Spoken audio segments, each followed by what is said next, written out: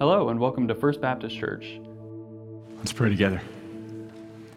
And Lord, we do praise you, for you are worthy of our praise. Indeed, every good and perfect gift comes from you. And Lord, even today, as we celebrate the good and perfect gift of motherhood, we give our praise and honor and glory to you. For Lord, you created all things, and by your will they exist and have their being, and by your will we exist and have our being. And you love us so much that you sent your only Son that we might be redeemed. And so, Lord, stir in us this day a reminder of the deep love you have for us. Let us know that you are with us always. You will not leave us, and you will not forsake us. No, Lord, you have plans for us that transcend even space and time. And Lord, we know that in Christ there is life that is full and abundant and everlasting. May we be stirred and encouraged by that great truth today. In Jesus' name, amen. Mother's Day is one of those days that is such a joy-filled day, and we dress up nice. I mean, I have a special Mother's Day tie.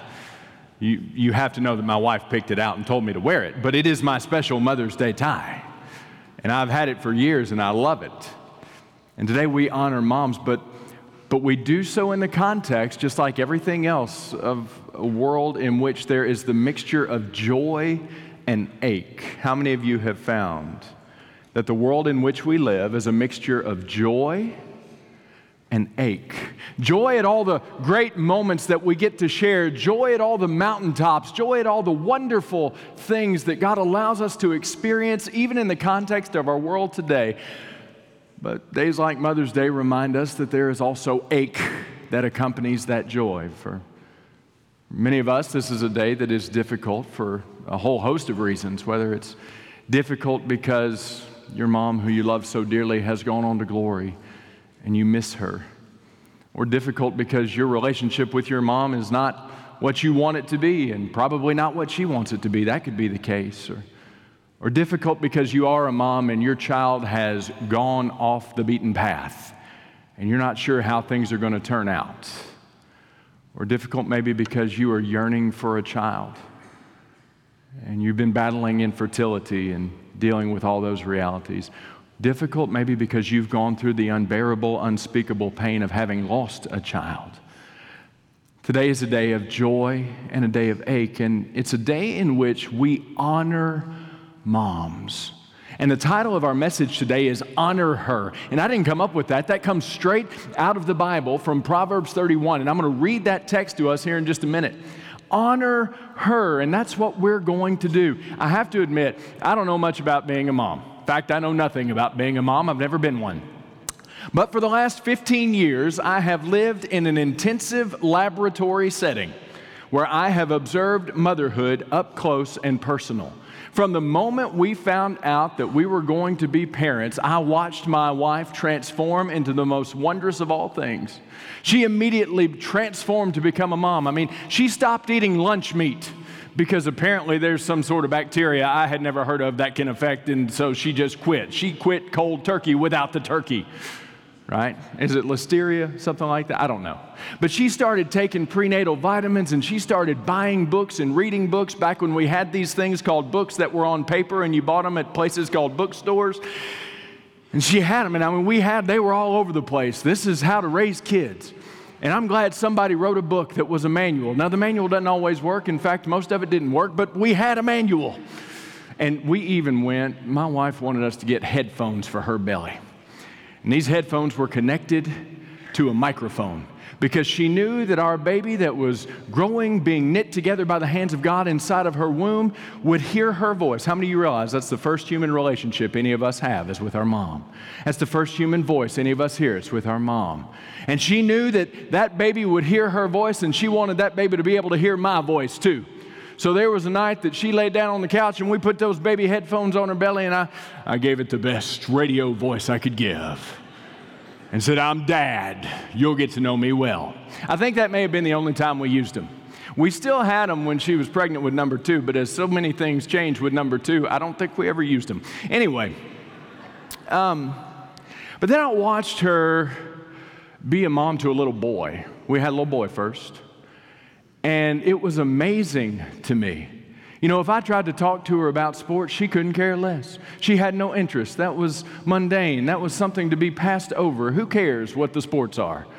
But with my son, as she's dressing him up in cute little outfits and paying outlandish prices for jerseys of every sport, we've learned how expensive soccer jerseys are, you know, that have professional names on them, and how expensive basketball jerseys are and football jerseys. And my wife knows more about professional sports than I've ever cared to know a moment in my life. And it doesn't have anything to do with me, and it doesn't have anything to do with her personal interest in professional sports. It's everything about her baby boy.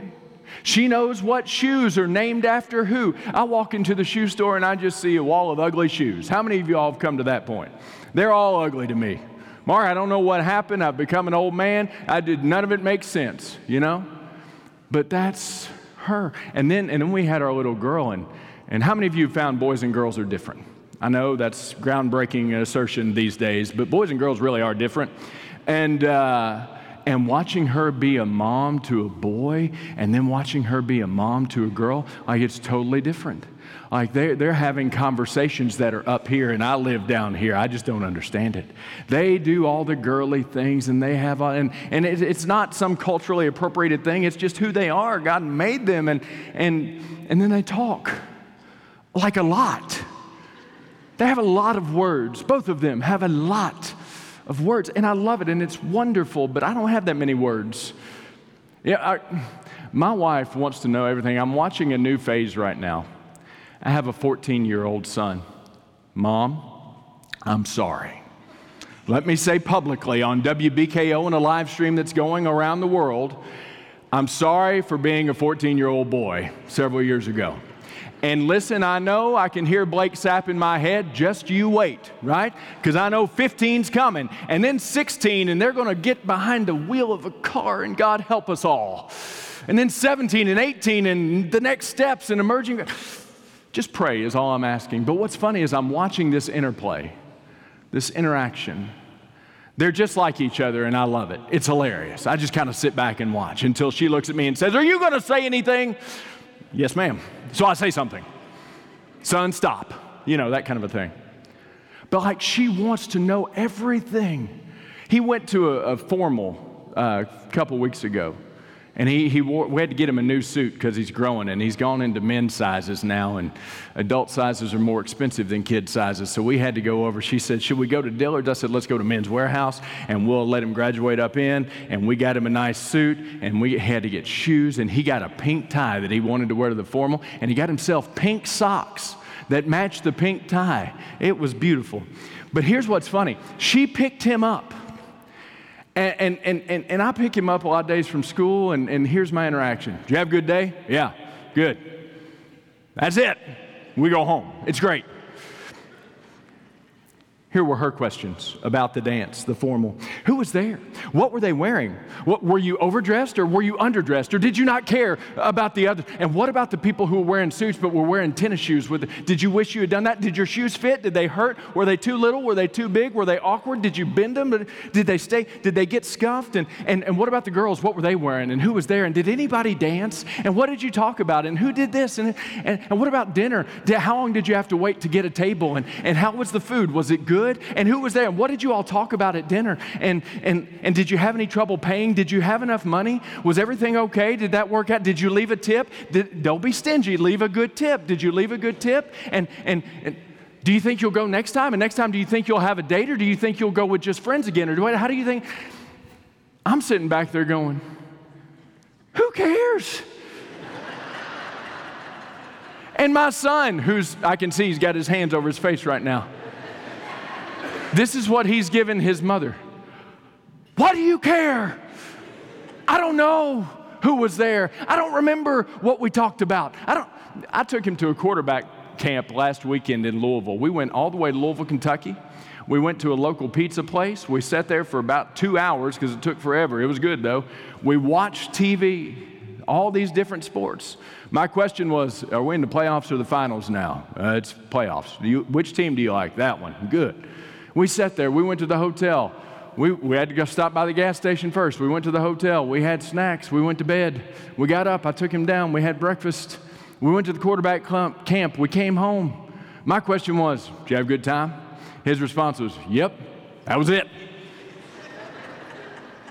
It's just different.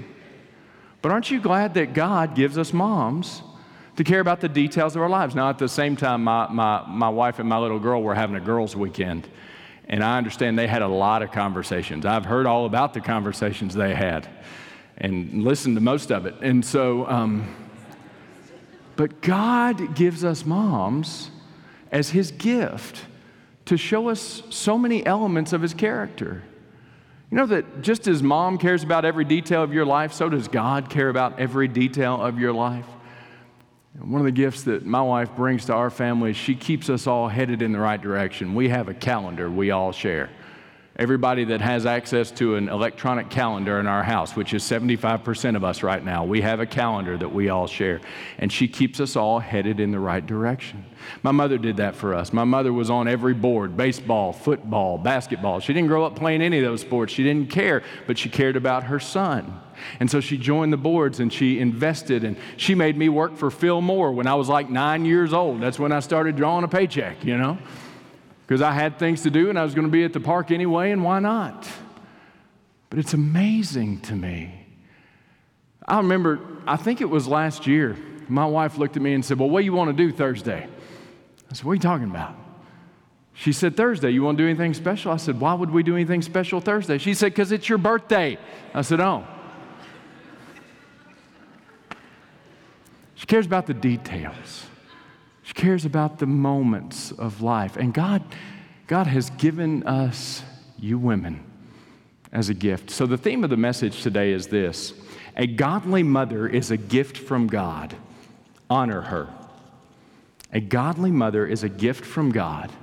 Honor her. And in fact, I'm going to read to you the scripture passage from the New International Version, and it's in your notes, in your bulletin, or it's on the flock note. You can just read along. You can also find this in the Pew Bible in front of you, page 552, but it's going to be a little bit different. But this is Proverbs 31, verses 28 through 31. Incidentally, this is the end of an acrostic poem that was taught to King Lemuel by his mother. She gave him an acrostic poem about what sort of wife he ought to look for. And this is how that acrostic poem ends. Her children arise and call her blessed, her husband also, and he praises her. Many women do noble things, but you surpass them all. Charm is deceptive and beauty is fleeting, but a woman who fears the Lord is to be praised. Honor her for all that her hands have done, and let her works bring her praise at the city gate. And so today we're going to do just that. We're going to honor her. We're going to honor you. Moms and all of you who embrace this gift of motherhood, all of you beautiful women who have been created by the very hands of God as the crowning glory of creation. You realize that's what you were? He made the man, saw that it was not good for the man to be alone, and then made the crowning glory of his creation. And I want to do a little bit of a different message today. I want to give you a thesis paragraph. That's why you don't have points on your notes today. I want to give you a thesis paragraph on what a biblical mom should look like. And then we're going to look at some biblical moms and what they look like. And then we're going to come back and read this again. But here's what I want to assert to you today. What is the picture of biblical motherhood? A biblical mother is a woman who embraces the call of God to nurture children. Whether she has delivered them, fostered them, adopted them, or had them brought across her path by the providential hand of God. She is a mom who isn't perfect, who faces struggles, whose kids do things that absolutely terrify her and drive her to her knees in prayer, who never stops striving, who never stops loving, who never stops making a way for her kids to become all that God wants them to be. If she's married, she seeks to help her imperfect husband become all that God has called him to be. She seeks to build her family up while the world tries to tear them down. She seeks to hold her family together while the world tries to tear them apart. She lives her calling faithfully when it is easy and when it seems impossible. Most importantly, She realizes the greatest heritage she leaves is a heritage of faith in Jesus Christ, and she is relentless in that pursuit, whether she has any help or not. Her children arise and call her blessed. Her husband also, and he praises her. Many women do noble things, but you surpass them all. Charm is deceptive, and beauty is fleeting, but a woman who fears the Lord is to be praised. Honor her for what her hands have done, and let her works bring her praise at the city gate. There's our text yet again. But I wanted to give you that thesis as an observation of what we observe from the biblical moms that we see that are expressed all throughout Scripture. And we start with Eve. The word Eve literally sounds like the Hebrew for life giver. She is the mother of all the living.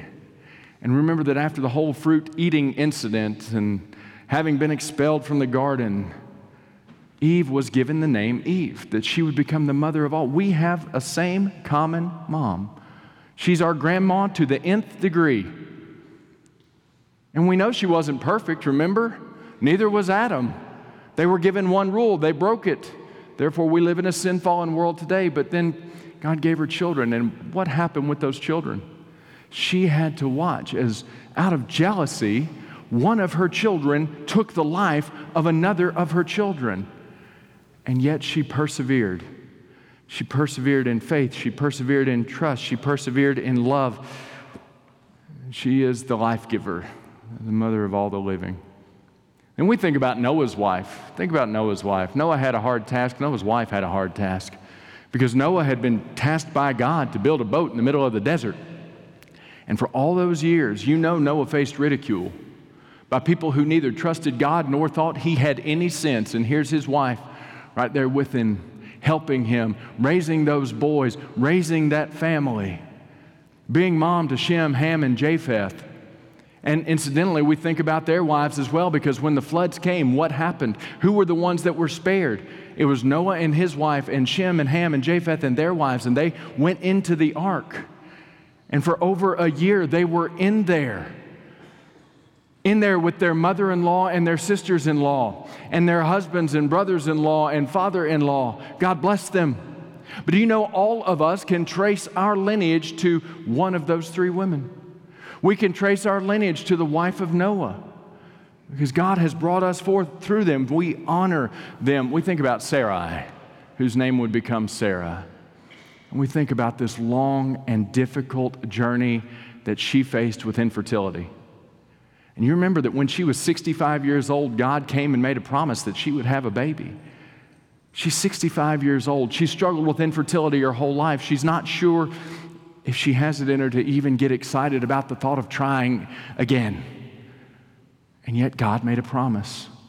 God made a promise that through her offspring, the whole world would be blessed. And we know that Jesus is the seed to which God was referring. And through the seed of Sarah and Abraham, we have been blessed through the Savior who opens his arms to the whole world and says, "Come to me, all you who are weary and heavy laden, I will give you rest."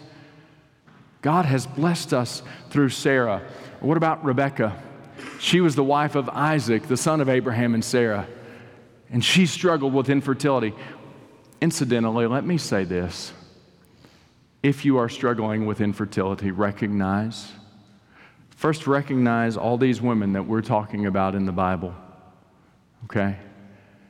And know that whether you are sharing your struggle or suffering in silence, God loves you, we love you, we're praying for you. But I want you to hear that God's plans don't always come at our timing, and God's plans don't always come in the way that we think they will. But our God sees us. In fact, that's one of his names in the Old Testament. He is my God who sees me. God knows. God hasn't given up on you, so don't you give up on you. But Rebekah, who was told after her struggle with infertility as she became pregnant with twins that there were two nations within her womb. There was Esau and there was Jacob. And you remember the struggle between Jacob and Esau, and that the older would serve the younger. And Esau was born and he was wrinkled and red and hairy, bless his heart.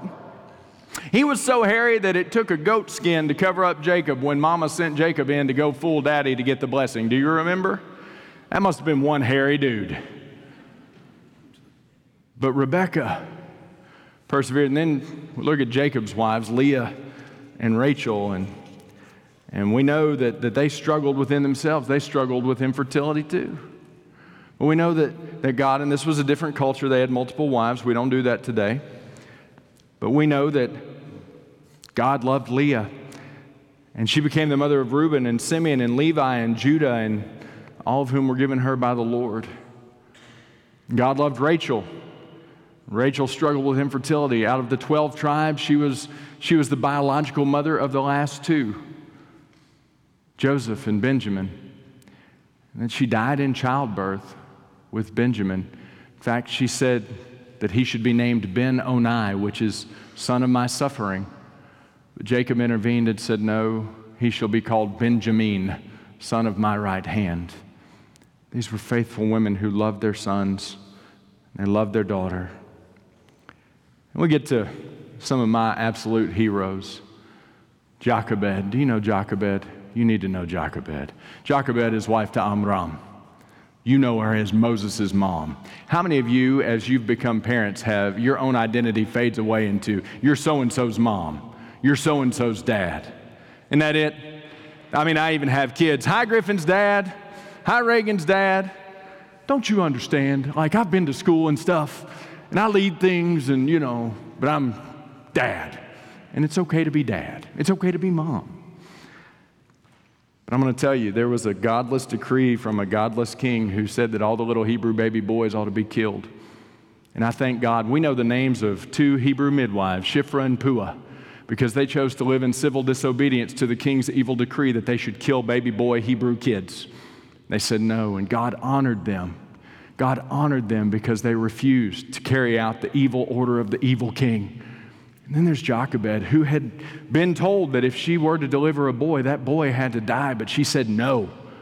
And she contended for the life of her child, and she hid him. And when she couldn't hide him anymore, what did she do? She trusted God, put him in a basket, and floated him down the Nile. And here's what's so amazing. As she entrusted her precious baby to God, what did God do?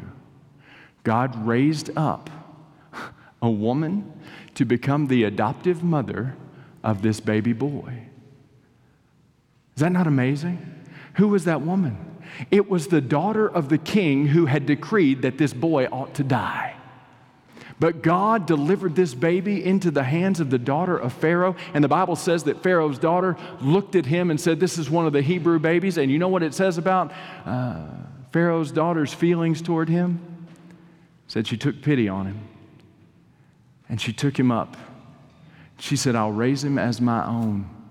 And she told one of her servants to go find a Hebrew woman to come and be his nurse. And guess who the Hebrew woman was? It's Jochebed. And she came, and when the time came for the child to be weaned, he moved into Pharaoh's household, and he was raised by the daughter of the very king who had decreed that he should die. That is God beating Satan with his own stick. I love it. But these women are heroes to me because they contended for the life of this baby, this Shiphrah and Puah, these midwives who said, we will do what God wants no matter what the king says. This mother, Jochebed, who I'm sure looked into the eyes of her husband, Amram, at some point and said, the king says he should die, but I'm willing to put my life on the line so that he can live. And she did. And God honored her. And what did God do with her sacrifice to pour into that baby? Well, he raised up a guy who's pretty important. They've even made animated movies about him. His name is Moses. And he was God's instrument in delivering God's people from the evil, wicked hand of slavery in Egypt. These women are my heroes.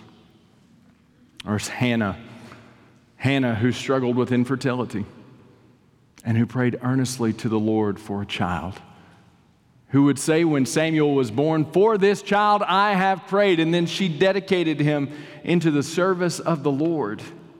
And Samuel would become pretty important, wouldn't he? He would be the one to anoint the first kings over Israel. If we fast forward to the New Testament, we hear about Elizabeth. Who was Elizabeth? Well, she was Zechariah's wife, and They struggled with infertility for a long time, to the point that when the news came that they were going to have a child, they found it humorous. They couldn't understand. They're too old. God couldn't do this. Don't ever tell God what He can and can't do. God used her to deliver John the Baptist, who would come in the spirit and power of Elijah to prepare the way of the Lord. And then we remember Mary.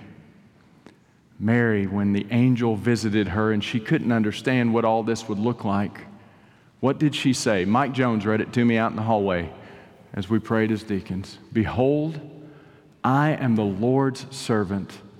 May it be to me as you have said.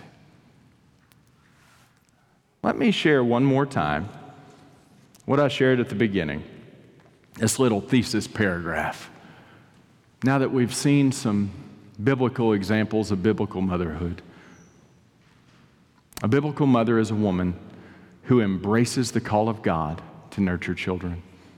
Whether she has delivered them or fostered them or adopted them or had them brought across her path by the providential hand of God, teachers, coaches, mentors, thank you.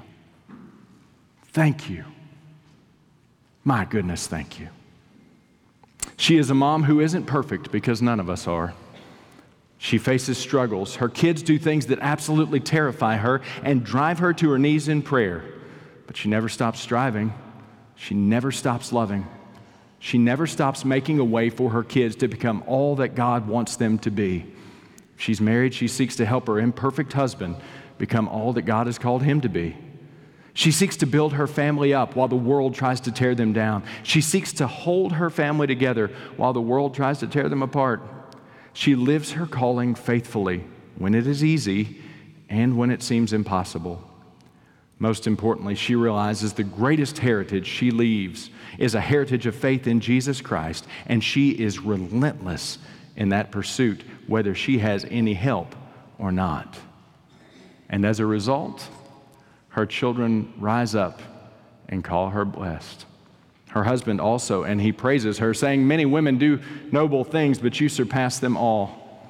Charm is deceptive, and beauty is fleeting. But a woman who fears the Lord is to be praised. Honor her for what her hands have done, and let her works bring her praise at the city gate. So moms, on behalf of all of us, we honor you. We thank God for you. We love you. And we're going to do exactly what God says. To honor you for your works bring you praise at the city gates.